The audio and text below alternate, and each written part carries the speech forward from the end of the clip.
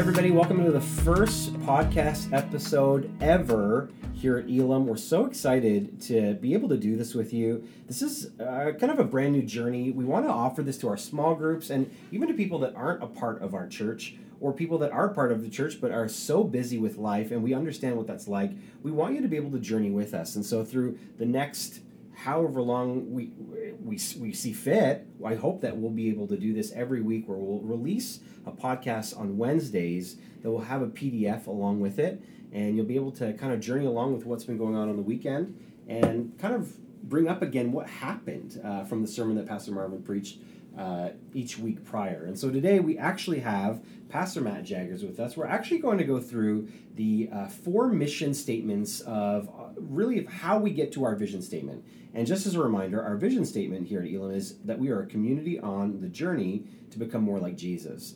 And these 4 statements are all about how we get there. And so the first statement that we have is embrace all people. And so I couldn't think of anybody better to have here, because this guy literally is a connector that connects with everybody all of the time. I honestly don't know how he does it. He has way more personability than I do. I look angry all the time, and he does not. And so, Pastor Matt, thanks for being here with us.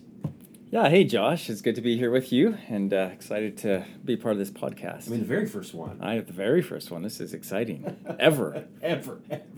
So when we talk about embracing all people, sometimes that statement can get misconstrued, that we just kind of accept everything that people throw at us. But I think when we say embrace all people, we're talking about embracing the person in everything that they are, all that they find themselves in. So when we say that our part of our mission is to become a community on a journey to be more like Jesus, how do we do that by embracing all people? Yeah, I think, like for myself, I have a pretty big bubble, and for myself, it's stepping outside that bubble, past my comfort zones, and engaging with people from all walks of life, and just whether it's here at the church and they come in through the doors, and just being willing to just greet them and welcome them, and providing a place where they feel comfortable, a place where they feel they're welcomed. And I know even within the community too, just the opportunities just to engage in conversation with people that, again, come from different backgrounds than I have. And it's just, I love hearing people's stories. And I think when you hear their stories and engage with that, I think that really opens up the door just to engage with them. And so I think that's part of the process. I mean, there's many different ways you can engage with people or embrace people in that sense. But I think just hearing their stories is a wonderful way to start embracing them. That's right. So hearing their stories. So what are some ways you've experienced this? Like in your time at Elam, you've been here just over a year. So what are some ways that you've experienced this idea of embracing all people here at our church?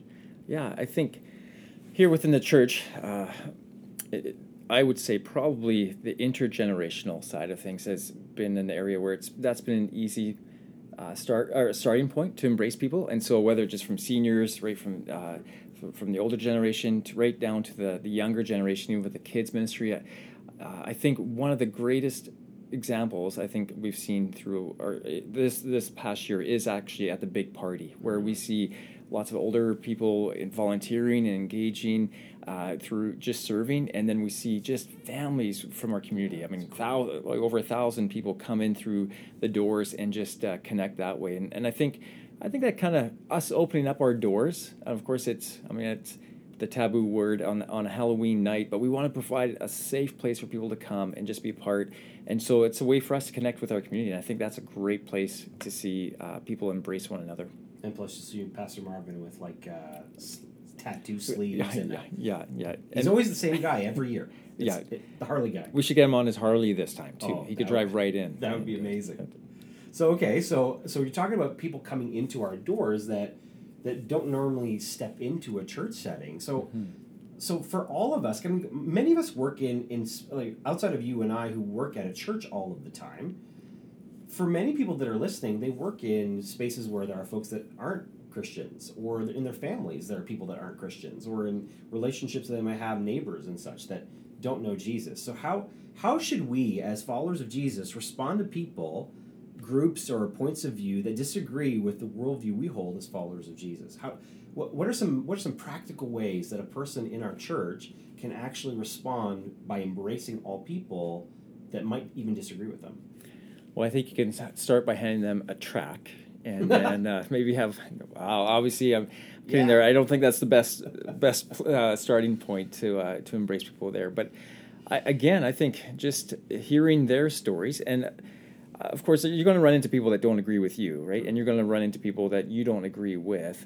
I think just the term, obviously, is grace. Just having grace to hear just where they're coming from, hearing a bit of their story, and then the other side is love, just loving them where they are at. And I think that would go a long way in allowing them to hear your story. I think it starts with, thinking of Jesus and the woman at the well, and he's just engaging with her and just asking her story, and then he begins to show and reveal his story. And I think that's just a great example for us, just to engage with people, just allowing them to know that we care, that we're interested in them, and then even if it's things that we don't agree with, then it allows the opportunity for us to share, and particularly in our case, to share truth with love and grace. And so, at the end of that conversation, though, because I know traditionally for many of us it was like you have to try to seal the deal, right? You have to get those people to say the sinner's prayer, because if you don't, you've missed the opportunity. And I think a lot of people stay away from that, like embracing people, because they think, well, I don't know how to seal the deal. Like I actually get quite nervous, or the conversations didn't necessarily lead to that. And so at the end of the conversation, most of our folks might feel like failures. And is that the case, or is there a space for us to journey with people long term to see them come to know Jesus? Yeah. Oh, there's definitely space to see that happen. I think. One of my best friends growing up, he still isn't a believer, and someone I pray for often, and it's a journey. I was able to share just little parts of my life with him and invite him out to different youth events and church events, and so I think it's a journey for sure. And I think part of the process too, on that journey is just remembering that we are called to plant seeds. We're called to water the seed as well. And so just, of course, Paul refers to that. And it just seeing the opportunities that it's really the Holy Spirit who convicts. It's the Holy Spirit who brings transformation in people's lives. It's our role, I would in embracing people, is to love them, to care for them, to encourage them, show them compassion, show them grace.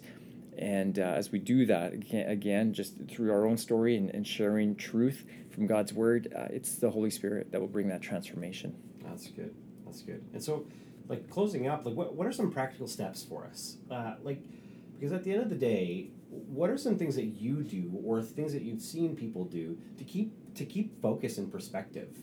Because lots of times when we run into people that might disagree with us, or folks that are a little bit harder, sometimes it's difficult to keep perspective because you're so offended by the fact that they disagree with you, or the way that they disagree with you. So how do you keep perspective in those moments when there is somebody that disagrees with you when it comes to your faith? And how do you embrace them even in the middle of that? Like, what do you do, or what are some things that you've seen as practical? I think it's important for us not to take offense to someone else's opinions or their words to us in moments where we don't agree with them, or they don't agree with us. And I think that's okay. I think it's okay to be in a place where you're not in agreement.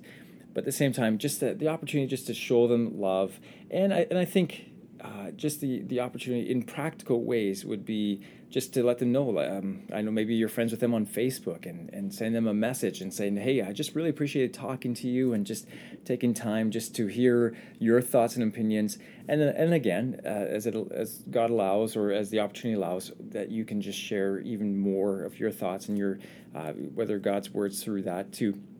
And I think that's probably a good spot to start. It's just building on the relationship that you've already started with them, and just building trust, and just being patient for God to open the doors for an opportunity to speak even more in their lives. And lastly, just somebody who feels discouraged.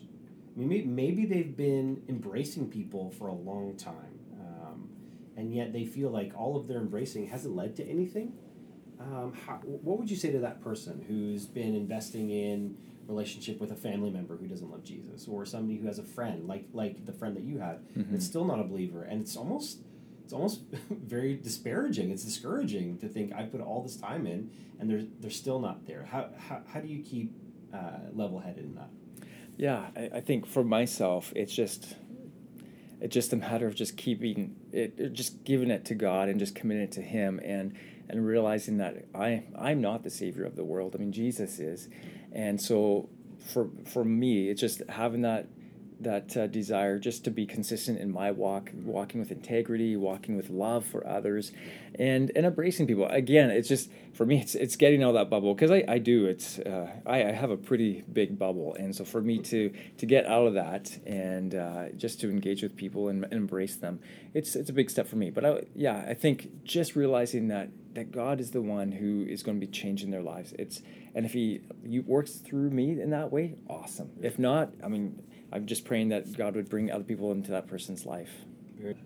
Thanks, Matt, for coming in and speaking to us. So appreciate you taking the time. And for everybody listening, next week we're going to actually be releasing the second missional statement of experiencing God's fullness. Pastor Caitlin's going to be with us. She's going to be fleshing that out for us. Listen, so thankful that you downloaded this podcast, that you've taken time to listen. We hope to see you next week. Have a great week.